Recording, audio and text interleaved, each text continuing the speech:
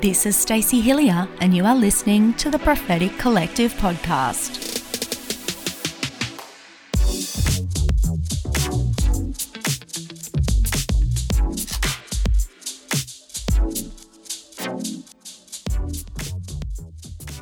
So today, I'm going to kick off by answering a couple of the questions that came in via social media.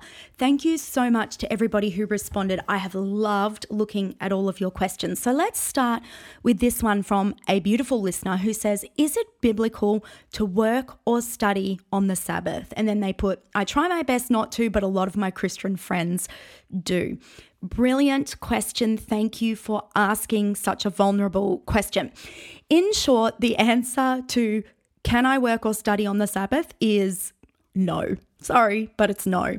If you listen to last week's episode, you'll hear that I actually talk about stopping all paid and unpaid work. And this is harder and more of a challenge if you love your work. For example, I love what I do. I love what God has given me to do. And it's something that I really enjoy, especially if I'm creating music or creating vocal tracks or recording podcasts like this podcast. They're passion projects for me, but it is an act of faith and obedience. And the biblical model is stop all paid and unpaid work, including study. It's meant to be a time where you rest, you delight, and you contemplate, where you pull your eyes out of work, out of the books, and you see God everywhere around you. And of course, the Genesis account actually shows us that when Jesus finished his work in the 6 days, and that work finished there doesn't mean he ticked every single thing off his list.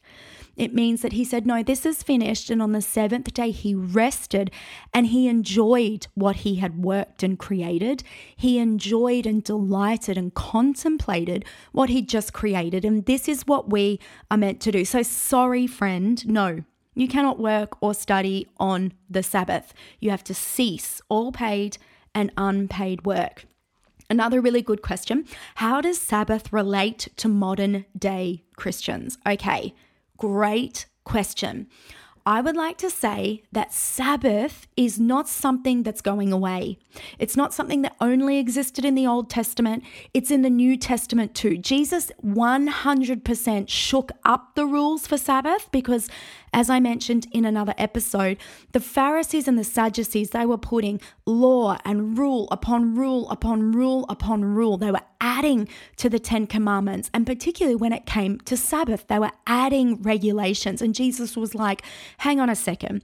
This isn't about the law. Let's get to the heart of the matter. Jesus was all about bringing the heart of God behind the 10 Commandments. And it is a commandment that we Sabbath rest. And so it's not so much about the rules and regulations that we adhere to or don't adhere to. It's about why did God ask us to Sabbath? At its most basic relational level, he wants time with us. He wants to spend unhindered, uninterrupted time with us because we're his children. It won't matter which decade or which century or which era we live in. Parents are always going to want to spend time with their children, or good parents are. So it doesn't matter whether we're modern day Christians or whether we're talking about people in the Old Testament, the early church in the New Testament, Sabbath still stands, and it predated law. The Sabbath that's embedded in creation account predated the law. It also sits within the law, but it predates it when it's embedded in creation by God himself. As modern day Christians, we wear busyness as a trophy. So to Sabbath is even more of a countercultural statement than it once was. It doesn't mean it's harder because let's remember they were working the land so they could eat the produce. So for them to even Sabbath rest the land in a seventh year was a real step of faith. Modern day Christians, Sabbath is for you. It will still be a step of faith. You're still called to intimacy, which means you're still called to this relational day, which God calls holy. Okay, another question is, how do you define what is work? if it is still refreshing, is it still work? Well, I kind of answered this in the first question. Yes, if it's paid or unpaid work, things that just have to be done, then it is not something to be done on Sabbath. How we define what work is, do you get paid for it? Is it something that you have to get done on a weekly basis to keep your house running? Are they things that you have to do so that you can eat, like grocery shopping? Are they things you have to do like cleaning? Remembering that biblically, the slaves, etc., the animals that were used for production, they were all resting on the Sabbath. So I actually apply this to things like even my washing machine will rest. I won't use the dishwasher. I won't use the broom. All these things that are like our modern day slaves to make our life easier, our modern day technology, are things that I abstain from doing on a Sabbath because they are work. Now, I know that work refreshes a lot of people. My work refreshes me. Making this podcast is refreshing to me. But this is a step of trusting in God, that as we stop and rest and delight and contemplate, that the type of refreshing that we will receive, remembering that scripture says that God was refreshed on the Sabbath, will be a deeper, more holistic refreshment than even your work can offer you. Final question for today. What does it practically look like? Is it time with Jesus all day? Is it different for everyone? And if it is, what's the aim? Well, here's the aim. The aim is that you develop intimacy with God, that you take a faith step of obedience to encounter God, to stop, to rest, to delight, and to contemplate God's goodness and his creation in your life. And that can look different for everybody. What delights you might be different than what delights me. That's the beauty of Sabbath, discovering what delights me. It's the beauty of Sabbath. What do I like to contemplate? It'll be different for you than it is for me. And remember, no pressure here. The Israelites were figuring this out for 400 years and they did not get it right. It's okay for you to try things and go, actually, that didn't fit into a biblical Sabbath. That actually drained me. It didn't fuel me. It didn't refresh me. It's okay for you to try things and get them wrong. The point is we're working towards, with a heart of love that wants to encounter God and obey him out of love, not rules and regulations, religious obligation, but wants to obey him lovingly, that we figure out what Sabbath is. And we have grace when we get it wrong, and we have celebration when we get it right. So there's some Q&A from today. I'm going to have some more in our next episode. Again, feel free to send me more questions on social media. I pray those have been helpful for you. Today, we're going to talk about the second pillar of biblical Sabbath. So we've looked at stopping. Now we're going to talk about resting. Now, have you noticed that when you ask people today how they're going, often the answer you will get is, I'm so busy, I'm exhausted, I'm tired, I've just got nothing to give. Isn't it interesting that constant activity is not satisfying us at the deepest level? And yet, we continue to prize busyness, which leads to exhaustion, and exhaustion leaves us feeling empty. Ironically, many people genuinely feel that they are just too busy to take a rest. We believe that we need all 7 days to get everything in our lives done.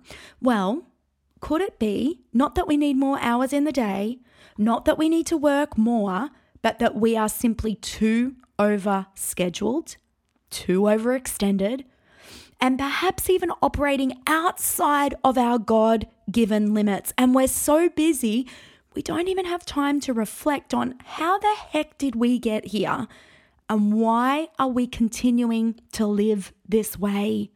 Why are we accepting exhausted, tired, busy, and empty as our normal? This is not God's heart for us.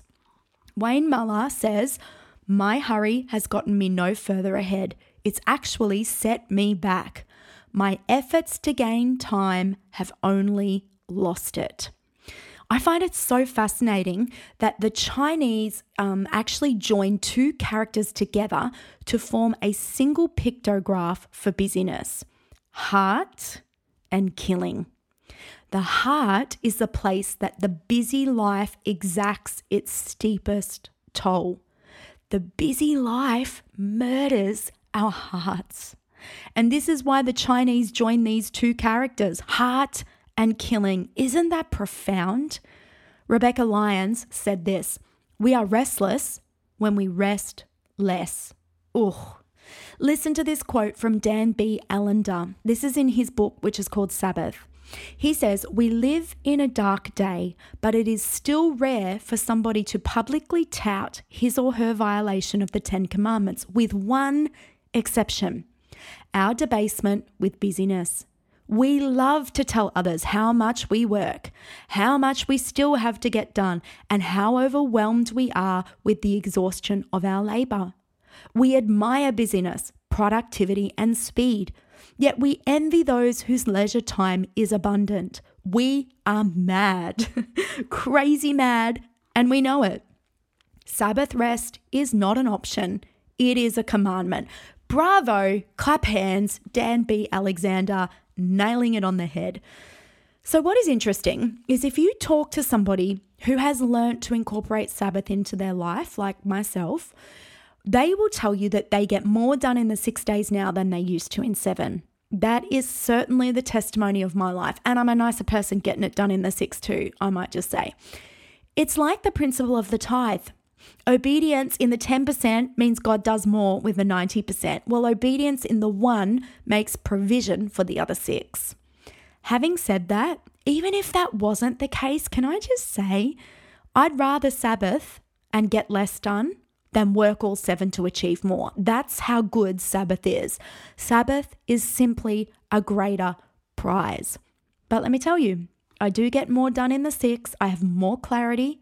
I'm happier and more joyful. I've got more to draw from in the 6 because I've set apart the 7th day, that one day, as holy, a time to meet with God. You know, it's a myth that more time equals more productivity. In fact, life is just not about filling every moment up, filling it up. You know, we've lost the art of being bored. It's a good thing to be bored. It leads to deep thinking. Life is a gift in which we receive God's gifts. In fact, we may need to be inefficient at times to fully enjoy God's gifts to us. I'm going to repeat that because that's a countercultural thought. We may need to be inefficient at times to fully enjoy God's gifts to us. Ugh, that cuts deep. I don't know if you've noticed that the world's life rhythm is work, work, work, work, work. Everybody gonna work, work, work, work, work. And then vacation. Work, work, work, work, work, vacation. Work, work, work, work, work, vacation, rinse and repeat. Work, work, work, work, work, vacation. But Bible rhythm, God's rhythm, in contrast, is Sabbath, work. Sabbath, work. Sabbath, work. In fact, did you know in the Jewish tradition, their day starts at sundown, not at sunrise, because they believe we rest first and then we work from rest. Sabbath is this same principle. We Sabbath first and then we work from rest. Again, similar to the tithe. We tithe 10% first and then we manage the other 90%. It's a step of obedience and a step of faith. And this rhythm reflects the rhythm of all God's created world. In the cycle of day, there is light and dark. Over the course of months, there are cycles of the moon. We know there are 4 seasons in a year. God's created order has rhythm. And we are called, Sabbath is one way we pull ourselves back into God's unforced rhythm of grace. Listen to Matthew 11, verses 28 to 30 in the Message, paraphrase. It says, "Are you tired, worn out, burnt out on religion? Come to me, get away with me, and you'll recover your life. I'll show you how to take a real rest. Walk with me and work with me. Watch how I do it. Learn the unforced rhythms of grace." I love it. He says, I'll show you how to take a real rest, And he'll teach us, we will learn the unforced rhythms of grace. And Sabbath is one of the ways we take a real rest and learn the unforced rhythms of grace. Hey listeners, did you know that Stacey also has a guided prayers podcast? Contemplative prayer is a biblical and rich practice that helps us to step out of the hustle and to silence the noise to hear God's voice and to let His word dwell richly in us, transforming us from the inside out. With a new guided prayer released monthly, you too can discover the rich treasures of contemplative Christian practices. Find it wherever you listen to your podcasts by searching for Guided Prayers with Stacey Hillier. Now, back to Stace. I often enter Sabbath with a breath prayer. I breathe in, I'm breathing in your rhythm. I breathe out the rhythm of the world. I breathe in your rhythm. I breathe out the rhythm of the world. And light a candle as you're doing that and begin your Sabbath. As Wayne Muller says, to remember Sabbath is not a burdensome requirement, but rather a remembrance of a law that is firmly embedded in the fabric of nature. It is a reminder of how things really are, the rhythmic dance to which we unavoidably belong. The problem is, in our society, we have allowed work to begin to encroach on every area of our life. I actually think that COVID exacerbated this issue because essentially the balanced rhythm of work and rest that God created for our good is now violated and we feel it. I think about some of the modern conveniences. We just think like they've been around forever, like the light bulb. It used to be not that long ago that when it got dark and you didn't have electricity and light, you went to bed. And you rose with the sunrise. That's God's rhythm. But we fight our circadian rhythm all the time now by extending our daylight hours by using things like electricity.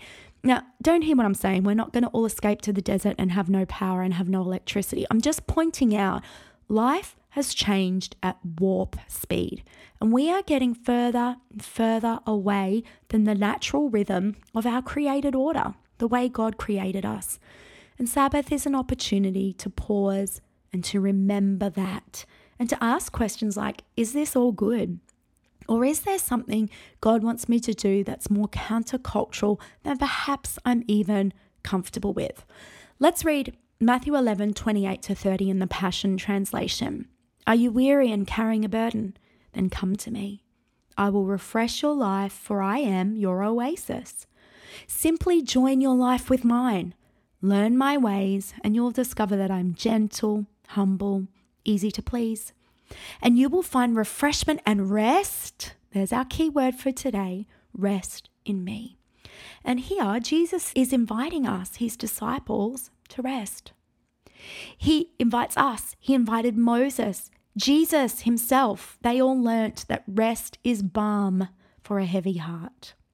You know, in Matthew 14:23, it says about Jesus, after he had dismissed the crowds, he went up on the mountain by himself to pray. And when evening came, he was there alone. Luke 5:15-16. But now even more the report about him, Jesus, went abroad, and great crowds gathered to hear him and to be healed of their infirmities. But he would withdraw to desolate places and pray. Mark 31:32-33, and then 35-36. That evening at sundown, they brought to him all who were sick or oppressed by demons, and the whole city was gathered together at the door. And rising very early in the morning, while it was still dark, he departed, went out to a desolate place, and there he prayed. And Simon and those who were with him searched for him. Notice that when the time for rest had come, Jesus actually didn't ask permission to go. He was not on call. Jesus lived by a different rhythm than the crowds demanded of him. He would simply stop, retire to a quiet place, and pray. And sometimes he would take the disciples with him. Sometimes he would go alone. He did not wait until they had all completed their work. Oh, that's key. He invited them to rest in the middle of their busyness when they had no leisure. They hadn't even had time to eat. You know, somebody's being invited today to rest in the middle of your busyness. Do not wait until you get it all done. It'll never happen. Spoiler alert, don't have to be a prophet to tell you. You're never going to finish that task list. Rest in the middle of your busyness. Learn how to Sabbath. One translation of the biblical phrase to pray means to come to rest. When Jesus prayed, he was at rest. And in the same way, when we rest on Sabbath, we pray. We're in continual conversation with God, continually aware of him, and we encounter our Father. So we have first this invitation to stop, the first element of biblical Sabbath, to come to Jesus, to join our life with him, and then to rest. You know, you can't rest if you don't stop first. And when Moses became weary, leading his people through their trials in the desert, God tells him, my presence will go with you and I will give you rest. And once we stop on Sabbath from all paid and unpaid work, we enter into rest. In Genesis 2, verses 1 to 4, we read that God rested after his work of creation, and we're able to follow his model and his pattern by also resting on the seventh day. And every seventh day, we're called to do the same. Pete Scazzaro says, we engage in activities that restore and replenish us. Resting can be napping, hiking, reading, eating good food to enjoying hobbies and playing sports. The key is to rest from both paid and unpaid work. Guys, what an amazing thought. Rest can be play. You can rest and play. You just have to stop all paid and unpaid work first and then go live your best life. Live your abundant life from a place of resting in God. For us, sometimes that looks like picking up the kids from school and saying, surprise, we're all going to bounce. And then we bounce around on trampolines for an hour and it's restful to us. It's play because we've stopped all paid and unpaid work. We've stopped the regular routine of get home and get the homework done and start preparing dinner and go to the gym and do all the things that we're on this constant treadmill of doing. Instead, we've stopped all paid and unpaid work, and rest for us, contemplation delight, is enjoying our kids bouncing around on a bunch of trampolines. You find what it is for you. But here is permission to stop from both paid and unpaid work and figure out what activities restore and replenish you. In Wayne Muller's book Sabbath, he writes this on rest when reflecting on the commandment in Exodus 20 to remember the Sabbath. Rest is an essential enzyme of life, as necessary as air. Without rest, we cannot sustain the energy needed to have life. We refuse to rest at our peril. I'm even going to quote Gandhi today because he was a wise man. There is more to life than merely increasing its speed. Amen, Gandhi.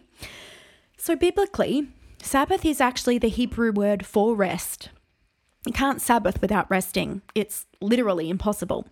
It means freedom from work or activity.